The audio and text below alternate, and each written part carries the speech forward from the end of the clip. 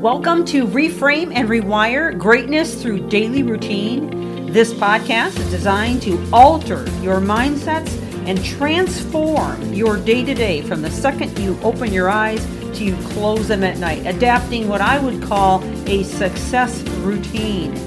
This series is liable to change your life, and it's never the big things that you do, but the littlest things you do every day that make the biggest difference. And now, on to the podcast. Thank you for joining. Welcome back to the podcast as we continue in this series on powerful daily habits improve mental health. Well, if you've been following along, you should know by now that the importance of having solid habits or a daily routine can really make a huge difference in how productive you are, how well you feel about yourself, your well-being.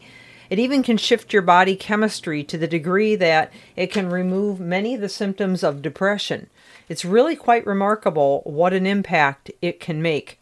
And I was listening to a delivered message today on leadership as I'm studying for an upcoming workshop that I have to do. And one of the things that the teacher said, and it made so much sense, is people tend to want to be in control. And when they feel that they're not in control, it's when they kind of spin out of control. So they start to feel a massive sense of uncertainty, ill confidence, fear, and it really can have a huge effect on your overall ability to maintain a strong state of mind.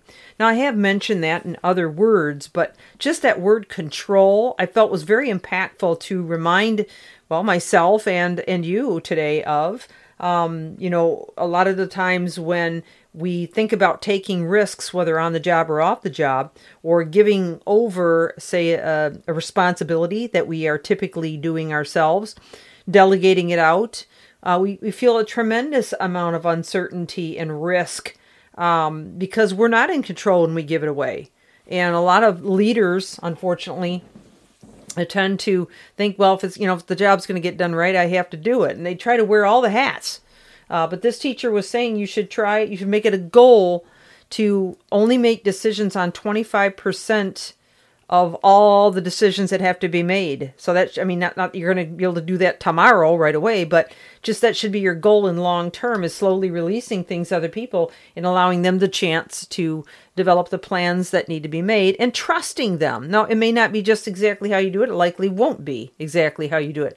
But letting go of that can make a huge impact. And so I want to just add that to yesterday's discussion in terms of, how we can help our days to be more effective, more powerful, and accomplish more. And, and by so doing, you empower other people to be able to accomplish great things and to walk away and feel accomplished themselves at the end of the day, which then just kind of feeds back into your own body chemistry in terms of serotonin and dopamine and oxytocin and all those wonderful neurochemicals that can really give us kind of a sort of a high in terms of, feeling like we're making an impact in the world for good.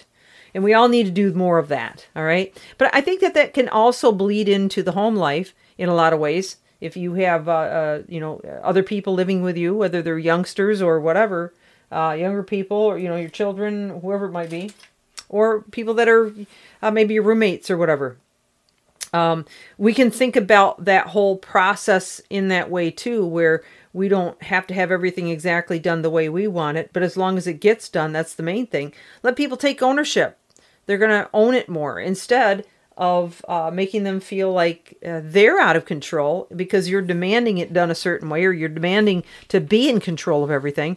And then what happens is it kind of comes back and bites you because now, they're kind of feeling incensed about your controlling habits and mindsets and behaviors to the degree that they don't even want to try to help you anymore. They don't care if you fall flat on your face. They don't care if you're overworked. And that sounds mean. And I hope that doesn't happen to you, but unfortunately, human nature says that it may happen to you. So I just thought that would be a great way to start out today's podcast. But I also want to offer you some great time-saving tips and also some de-stressors that I have found incredibly helpful in terms of planning and prioritizing tasks.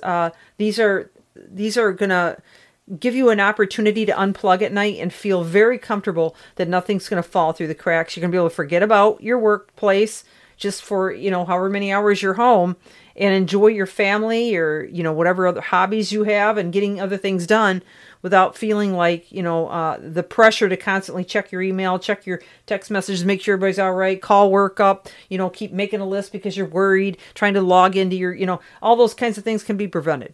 And that is simply this. And I've shared this one in the past, but it's well worth mentioning again. Take 5 minutes at the end of the day, write down everything that you know you need to get done as soon as you come in the morning. Prioritize those.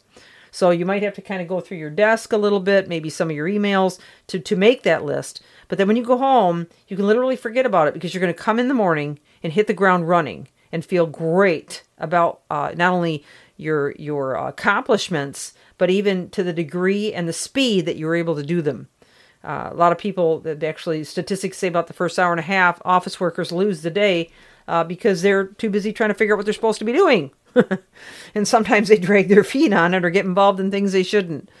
And then on Fridays, take some extra time, maybe 15, 20 minutes, half hour if necessary, and really do a thorough cleaning and a scouring of the email box, getting things cleaned up so that you can make a list for Monday. This is going to allow you to unplug for the weekend. Now, I know I'm speaking to a very large, vast, and a diverse audience, so you may not have weekends off, and I sympathize with you on that. But to the best degree that you can, to create some space for you to totally unplug, totally feel free to be who you are, enjoy your life, enjoy your family, enjoy your hobbies, your pastimes, without the plague of work following you around like a black cloud.